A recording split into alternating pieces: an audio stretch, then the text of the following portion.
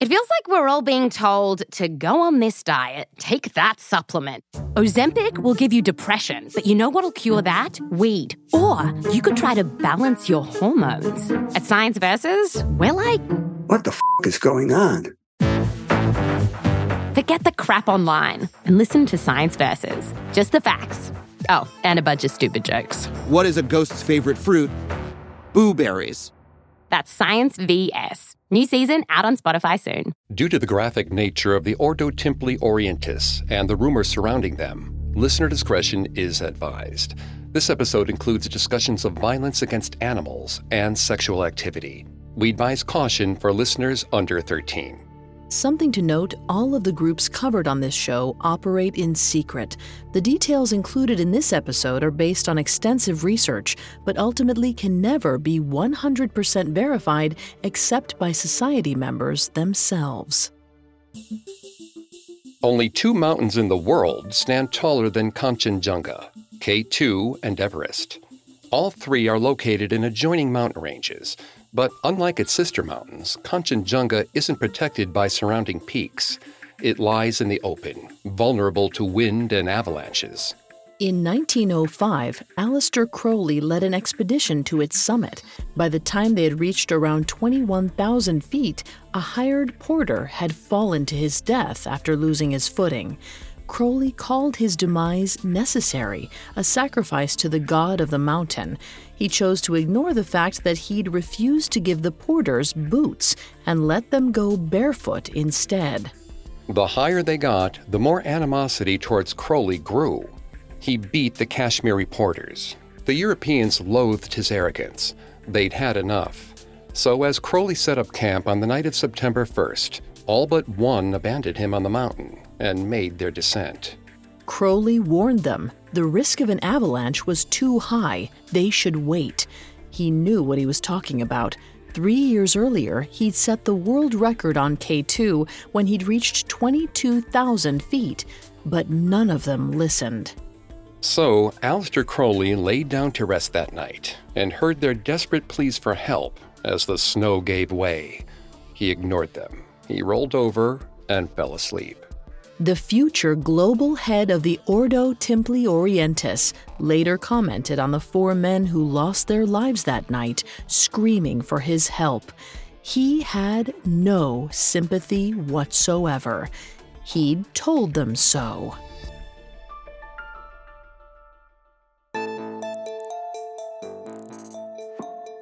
Hi, I'm Vanessa Richardson. And I'm Greg Polson. And this is Secret Societies, a Parcast original. Every Thursday, we examine history's most exclusive organizations from around the world and try to shine a light on the truth behind these mysterious groups. From the Illuminati to the Order of Nine Angles, we'll explore how much impact each secret society actually had on the world around them.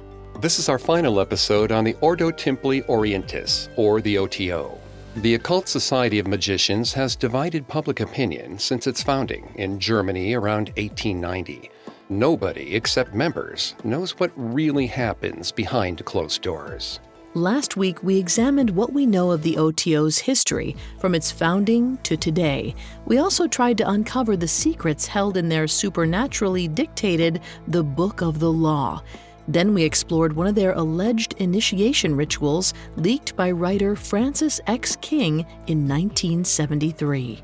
This week, we'll cover the divisive life of the O.T.O's most notorious figurehead, Aleister Crowley. We'll ask ourselves, what's the true nature of the O.T.O? Are they innovative philosophers, or do they worship Satan? Can they be both? In 1929, Aleister Crowley had been the head of the Ordo Templi Orientis for 4 years. Former London Times correspondent Henry Noble Hall sat in a dimly lit room with the man himself, Beast 666. Hall had heard many colorful stories about the black-eyed magician. It seemed impossible for them all to depict the same person. Crowley's accreditations included gambler, theatrical producer, poet of rare delicacy, high priest of Beelzebub, world-class mountain climber, and, of course, fraud. Because of his reputation, Hall entered Crowley's hotel room with few expectations. But he was surprised by how easily discussion flowed, the sweetness in the timbre of Crowley's low voice. It wasn't long before formalities gave way to the real reason Hall was there, to discuss a recent article written by journalist Harry Kemp for World magazine. Apparently, Kemp had borne witness to one of Crowley's notorious rituals. Crowley had been the high priest for a black mass. He sat in a dark room filled with incense, in front of a black altar, painted with a golden snake. At one point, Crowley had cut his chest with a knife before dipping a burning Eucharist into his own blood. Women in masks had chanted, "There is no good, evil is good. Blessed be the principle of evil. All hail, Prince of the world, to whom even God himself has given dominion." The chorus was then followed by an orgy too graphic to describe. Or so Harry Kemp had claimed. Hall had come to find out if it was all true. With a wave of his hand, Crowley dismissed the rumors. The article was a bit of fiction. In reality, Kemp hadn't attended a black mass. He'd only imagined it. Crowley claimed he'd implanted a dream in Kemp's head, making him imagine everything: the blood, the flames, the orgy. Kemp's convictions were strong because the fantasy was his reality. But it was harmless. Crowley insisted he didn't and wouldn't practice black magic. Hall questioned further, but did Crowley believe in magic? Did he really claim to have supernatural powers, like the ability to implant memories? Crowley smirked. He looked at the reporter straight in the eyes and said, "There's nothing supernatural about magic, any more than there is about wireless telegraphy. Magic gets me anything I want, with the limitation, of course, that I must not use my powers to do anything that would break my oath. All magi are bound to poverty, chastity, and obedience." After that day, Hall became almost friendly with Crowley. They met on a handful of occasions. Most of them were even more peculiar than the last. Later in life, Crowley would tell Hall that in May 1910, he had called upon the Roman god of war, Mars. During the encounter, the ancient deity had predicted both World War I and World War II. Years afterward, Hall still hadn't made up his mind about the outer head of the O.T.O. He called him a bewildering riddle, who was also refined, courtly, and well-read. The man who practiced sex magic and yet somehow claimed to have taken a vow of chastity, who supposedly prophesied two of the deadliest wars in human history, who allegedly had limitless powers and yet did nothing to prevent either world war, still managed to charm his way into the heart of Henry Noble Hall. Crowley had that magnetism, that air about him. It was enough to ignore any warning signs of real danger. Occasionally, it was even enough to follow him across the world. In 1921, young lovers Cecil Maitland and Mary Butts arrived at the Abbey of Thelema in Sicily, Italy. Aleister Crowley had built the commune about a year earlier as a school of magic, a place to study and practice the law of Thelema, the message dictated in the Book of the Law. It offered its visitors the opportunity to learn the secrets of the universe by shedding all preconceived notions about what was possible and what was not. At the time the Abbey was founded, Crowley led the O.T.O in Great Britain. He'd already started incorporating his Thelemic teachings into their work. The magic and rituals employed at the commune are most likely the same ones Crowley used to reshape the O.T.O in his own image, once he was made its global head in 1925, which means no matter how much they've evolved since, the Abbey of Thelema provides the most concrete insight into what the O.T.O might look like today. You can think of it as a sort of trial run, and for those who studied at the Abbey, it was very much a trial by fire. Cecil Maitland and Mary Butts were both writers. They'd previously studied Crowley's teachings, but only in books, never in person. Mary was particularly interested in the occult. At the Abbey, she'd hoped to reach the fourth dimension, which meant she'd leave the confines of both time and space. According to science, the only conceivable way to achieve that would be to enter a black hole and survive. But like we've said, science often only looks outside the human consciousness for answers. Magic looks inwards, and maybe Mary was onto something. Upon arrival at the Abbey of Thelema, the two novelists wandered the grounds of the renovated farmhouse. Standing on the property facing west, they could see the city of Palermo. To the east, the Mediterranean Sea. The abbey was surrounded by lush gardens filled with flowers, fruits, and vegetables. Rocks were painted to honor Diana, the Roman goddess of the countryside, and Jupiter, the god of the sky and thunder. Inside, the writers entered the main room. A large open space had been transformed into Crowley's temple. Someone had painted a large magic circle filled with different symbols and Thelemic deities in red on the floor. Nearby was a blue pentagram. An altar stood inside the circle. On it sat the Book of the Law, a number of magical instruments, and, most familiarly, a guest book to keep track of the visitors coming and going. There were small stools scattered about the room for people to sit. Crowley's chair was a throne that sat behind a small metal stand meant for burning incense. Cecil and Mary were told that this was where the rituals occurred, including any and all sacrifices. As they moved throughout the rest of the house, they noticed that the walls were similarly adorned with a variety of colorful frescoes and oil paintings. The writers could appreciate all the time, energy, and money that had gone into making the Abbey feel like a world unto itself. But the actual accommodations were rudimentary at best. There was no gas, electricity, or plumbing, and there was no form of sanitation either. Residents apparently relieved themselves however and wherever they pleased. Come high summer, the writers knew it would be impossible to escape the aroma of human feces. It was only June, and their nostrils were already troubled. They couldn't imagine how the children felt.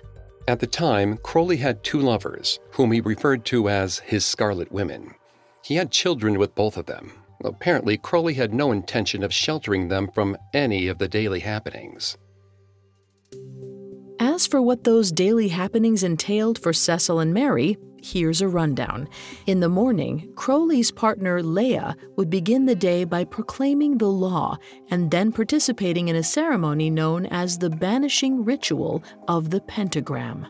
From there, they'd form a processional. They'd slowly walk about the grounds, performing the Adoration of the Sun ceremony, dedicated to the Egyptian god Ra. Before every meal, they would say something of a prayer, which probably involved some type of call and response in unison. It went as follows. What is thy will? It is my will to eat and drink. To what end? That my body may be fortified thereby. To what end? So that I may accomplish the great work. During the day, Cecil, Mary, and other students would participate in various invocations, banishments, and petitions. They'd study the writing of Crowley and the being known as Aiwass. They'd also work on certain magical disciplines. For instance, Crowley would challenge a magician's ego. He'd forbid them from using the word I.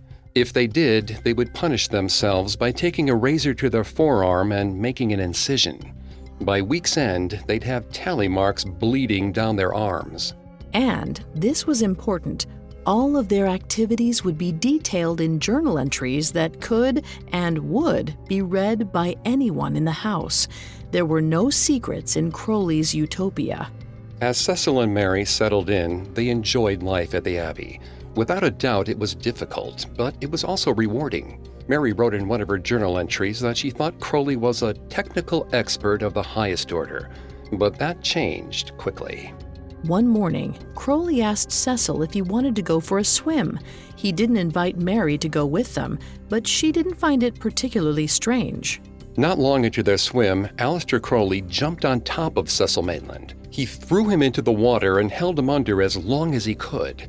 He was trying to drown him. Coming up, the Abbey of Thelema experiences its first human death. Now back to the story. In 1920, Aleister Crowley built the Abbey of Thelema in Italy. It was a commune devoted to magical studies and the law of Thelema. Do what thou wilt. In June 1921, writers Cecil Maitland and Mary Butts arrived at the Abbey. Within a few days, Crowley tried to drown Cecil. Supposedly, the attempted drowning was a test. It wasn't an act of maliciousness, but an act of love. Crowley believed that Cecil possessed all of the skills to be an incredible magician, but he lacked real will. Crowley wanted to see him fight for his life. Cecil fought and survived, but in the process he cut himself on the jagged rocks below the water. He returned to the Abbey in bad shape. Later, Cecil played an integral role in that evening's ceremony.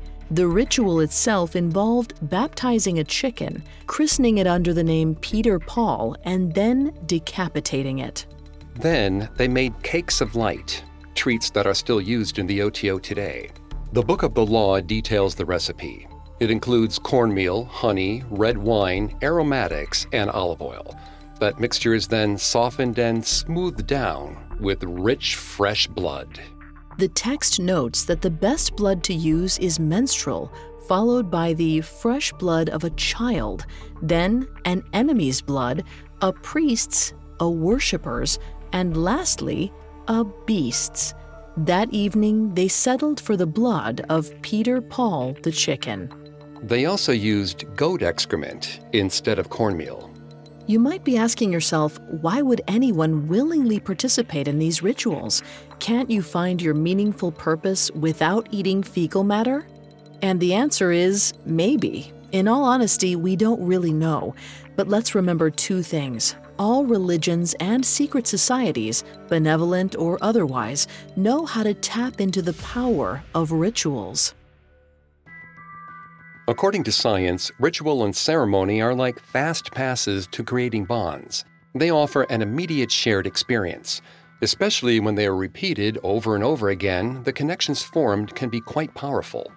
The secret most of their leaders know but won't tell you: the more traumatic the experience is, the stronger the bond formed. And Crowley wasn't just throwing people into the deep end. He let them wade into his pool beforehand. By the time they were eating feces, it was of their own volition. Their concept of normalcy had shifted. On top of that, mind-altering drugs were readily available, so the longer Mary and Cecil stayed, the more alarming their new normal became. But the alarm might not have inspired action, because clarity could be interrupted any moment just by inhaling smoke. Prior to arriving at the Abbey, Mary had smoked hashish semi-frequently. She used the psychoactive resin to attempt astral projection. In addition to Crowley, she'd studied the Russian esoteric writer Pyotr Demyanovich Uspensky. His research into out-of-body experiences likely involved nitrous oxide and hashish. But in addition to hashish, Crowley made a number of drugs readily available to his guests, including tobacco, alcohol, cocaine, ether, morphine, opium, and heroin. Cecil and Mary picked heroin as their drug of choice. At the time, it was still legal.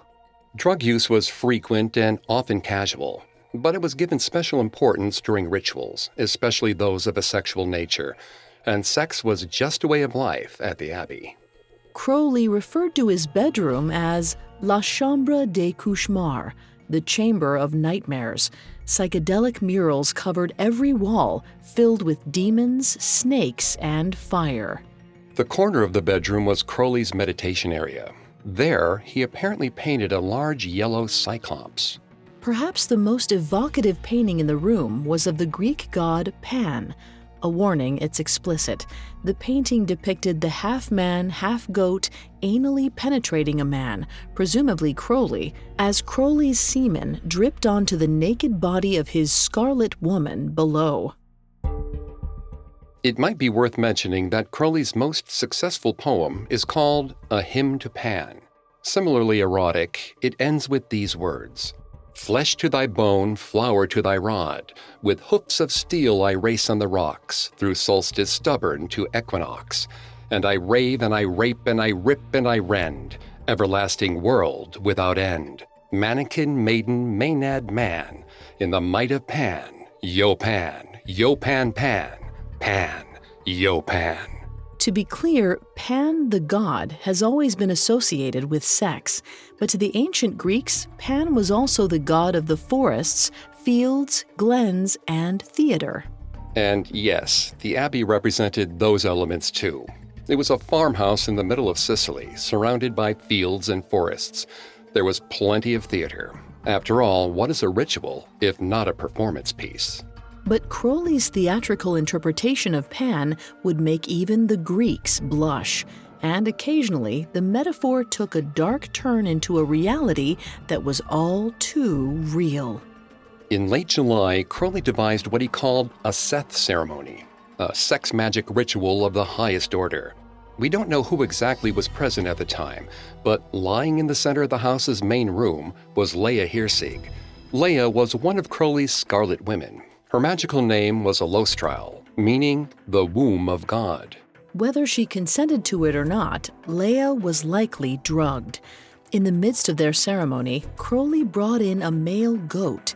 He then tried with gusto to make the animal penetrate his wife.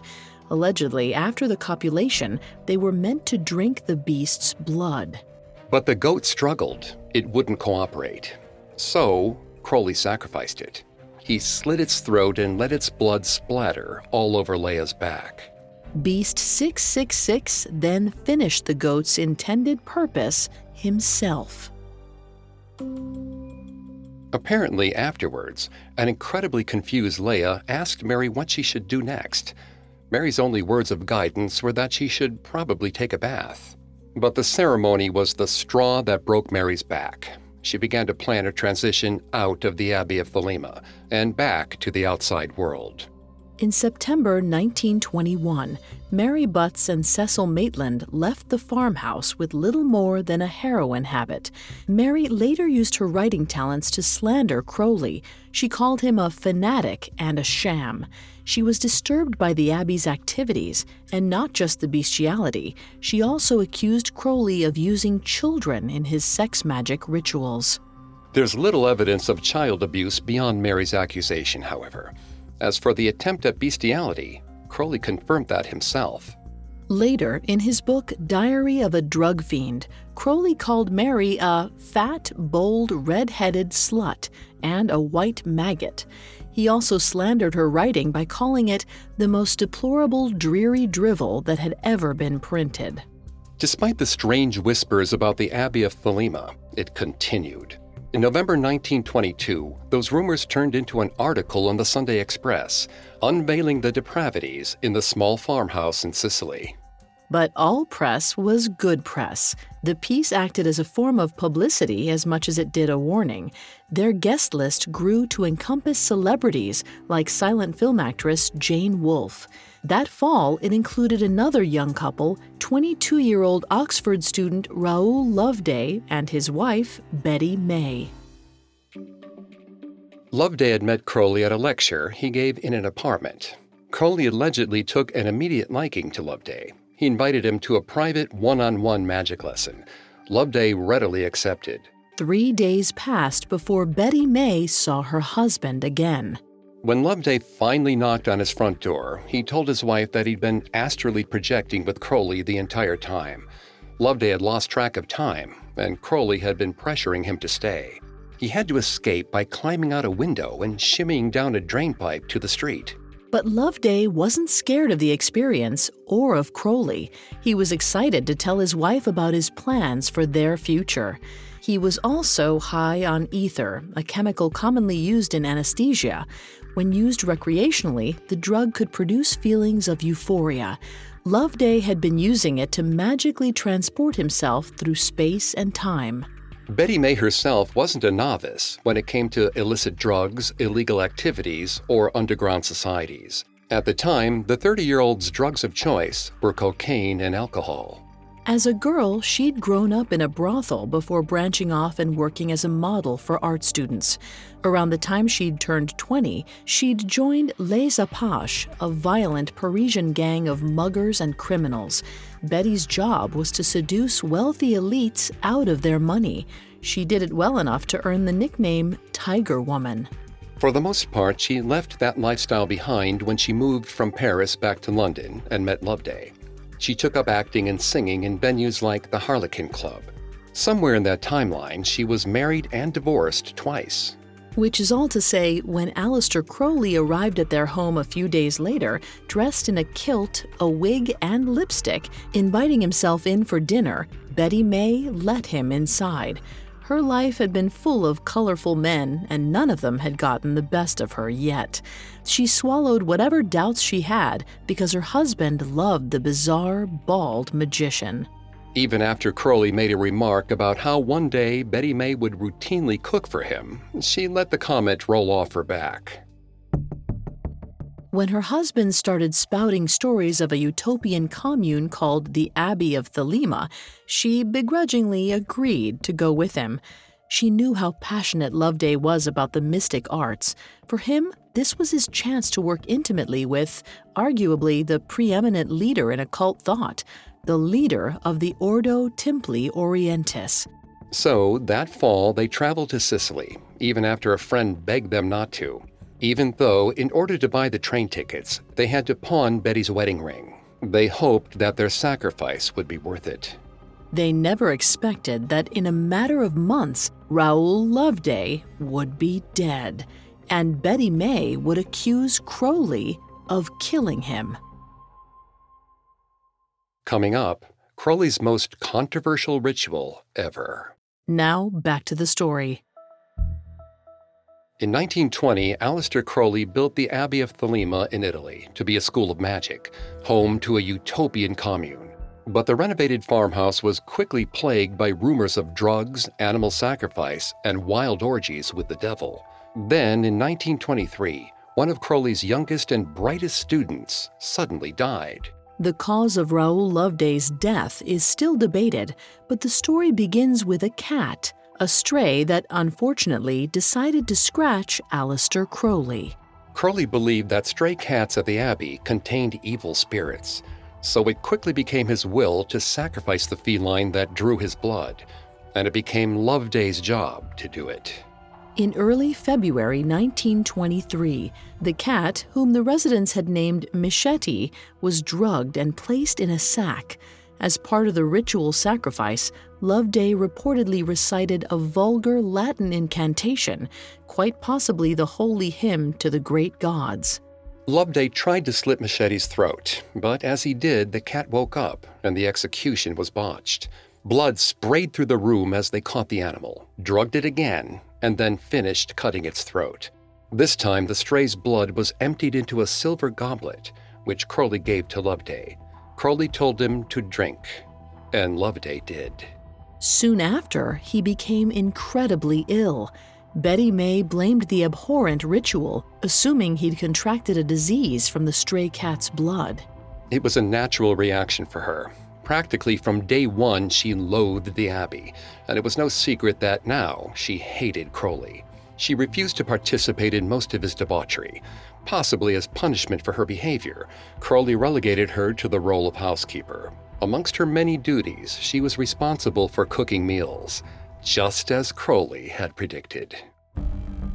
So, after her husband fell ill, Betty was quick to point fingers, but there was more to the story than she initially let on. On the morning of the cat's sacrifice, Loveday and Betty May had gone for a hike. The day's heat drove them to a mountain spring, one that they'd been warned not to drink from. But parched, Loveday drank his fill. Which meant there were two possible sources of his ailment, not one. It didn't help that Loveday's health had been declining since he'd arrived at the Abbey, likely due to his heavy drug use. He also had a possible case of hepatitis that he might have contracted from Crowley, either through shared intravenous injection or sex. So, by the time he drank cat's blood and contaminated water on the same day, his immune system was already suffering. When Loveday saw a doctor, they diagnosed him with acute gastroenteritis, an inflammation of the intestinal lining brought on by a virus, parasite, or bacteria. And by February 16, 1923, Raoul Loveday had passed away. It could have been the blood. It could have been the water. But Betty May concluded, beyond a shadow of a doubt, that Aleister Crowley was the true cause. Her husband would never have succumbed to either had he not been living in the drug-filled farmhouse littered with feces, fluids, and filth. And to that end, she was probably right. When Betty arrived back in London, she brought her story to a paper known for sensationalized journalism, the Sunday Express. On February 25th, the article was printed. Its title, New Sinister Revelations of Aleister Crowley, Varsity Lad's Death, Dreadful Ordeal of Young Wife. It detailed how Loveday and May had been trapped in an inferno, a maelstrom of filth and obscenity. It described the Abbey's conditions as too unutterably disgusting to be detailed in a newspaper. It, of course, mentioned the obscene sex acts. It added that children were present to witness them, which was probably truer than Mary Butt's accusations that they'd participated. Those who grew up at the Abbey of Thelema were free to roam about the estate as they pleased. Crowley wanted them unburdened by shame. Either way, it wasn't long before the Sunday Express article ended up in the hands of Italy's own Benito Mussolini. The dictator had already attempted to eradicate his country of various mafias and secret societies like the Freemasons. On April 23, 1923, Mussolini served Crowley a deportation order. His followers were allowed to stay at the Abbey. Later that year, news of Crowley's reputed activities caused the O.T.O to be banned in England. A little more than a decade passed before Crowley's magical secret society was outlawed in Germany, the same country where it had all begun. 11 years after that, according to James R. Lewis, author of Satanism Today, at 69 years old, Crowley had lost his legendary libido. Then, 3 more years passed, and on December 1st, 1947, Crowley died from complications related to chronic bronchitis. It's been more than 7 decades since Aleister Crowley's death, and we're no closer to understanding the nature of the most influential leader in the O.T.O's storied history.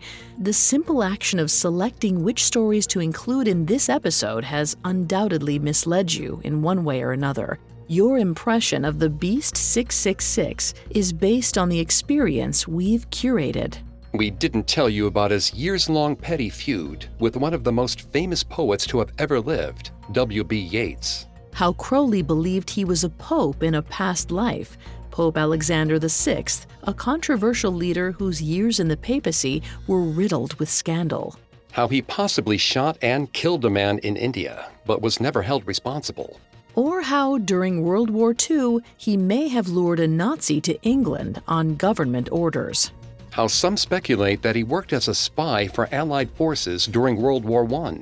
How he once faked his death with the help of Portuguese poet Fernando Pessoa. Or how, in addition to the O.T.O, he started another occult secret society called Astrum Argentium, or the AA. We could have discussed his many marriages and partners, the men and women he manipulated and used, the children he never cared for, how he only welcomed ideas from men, never women, or how he idly stood by as one of his alleged male partners was publicly shamed and accused of sodomy. How he grew up wealthy but spent the entirety of his inheritance on failed projects, like the Abbey of Thelema. He ended up paranoid and poor, funded by his most devoted followers, like renowned scientist, chemist, and rocket engineer Jack Parsons. We could have told you that if you've ever picked up a deck of tarot cards, odds are high that they were designed by the magician himself. We could have attempted to explain his actions, discuss the influence of his Christian upbringing, how his emotionally abusive mother was the first to ever call him Beast. But it can't be done. There's just too much to cover and too many differing opinions on the enigmatic magician. According to their website, today the O.T.O still manage and govern in substantial conformance with the principles set forth in the writings of Aleister Crowley. We don't know what that means in action. Like Henry Noble Hall, we can't get past the bewildering riddle of Crowley's life, let alone his legacy. In the late 1970s, writer and musician Gary Lockman joined a chapter of the O.T.O in California. He said, "In truth, we were little more than an Aleister Crowley fan club. We kept our magical records, a diary of magical activities that Crowley insisted upon, and got together regularly to discuss different aspects of the great work. Some of the others talked about Crowley's anal sex rituals or his ideas about magical masturbation. That adoration stems from somewhere. Over the course of his life, Crowley wrote at least 6 different books. Most are difficult to read. He insisted on writing in a stream of consciousness, and he never edited a single word. That said, even the Times Literary Supplement said his autobiography was filled with an amazing fertility of incidents and ideas. Because he touches upon something beautiful, an energy that inspired David Bowie to shatter pop culture's norms, for Led Zeppelin to inscribe the words, "Do What Thou Wilt," into their 3rd album. Despite the stories we chose to tell, not everyone left the Abbey of Thelema traumatized. Crowley student Alan Bennett once wrote, "I will spend the rest of my life in spreading his teaching, for he alone led me to the knowledge of my real subconscious self." To many people, Crowley mattered, maybe because his message hit the world at precisely the right time. Be yourself, burn the rules. There's a world far bigger than the reality you were presented with at birth. And his influence is still felt today in rock music, in Bond villains, in horror films, in religion, and in the O.T.O. But none of that changes the fact that Crowley was an egomaniac, a liar, and a hypocrite. He lusted for the spotlight, reveled in his own notoriety. His actions only occasionally aligned with his teachings. His evasion of consequence caused those around him to suffer, as he washed his hands clean of responsibility. It's a quandary that we're often presented with these days. Louis C.K., Woody Allen, R. Kelly, Roman Polanski. Is it possible to separate the genius from the individual? Can we reconcile corrupt men, their victims, and the gifts they gave the world? We don't know. All we can say is, your power isn't given to you. It's already inside of you. If you ever encounter a man that promises you the world, ask yourself, is he telling the truth? Then trust your gut. It's magic.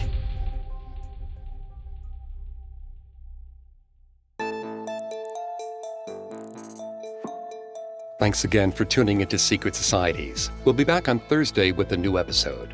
For more information on the O.T.O., amongst the many sources we used, we found the book Aleister Crowley, Magic, Rock and Roll, and the Wickedest Man in the World by Gary Lockman, very helpful to our research. You can find all episodes of Secret Societies and all other Parcast originals for free on Spotify.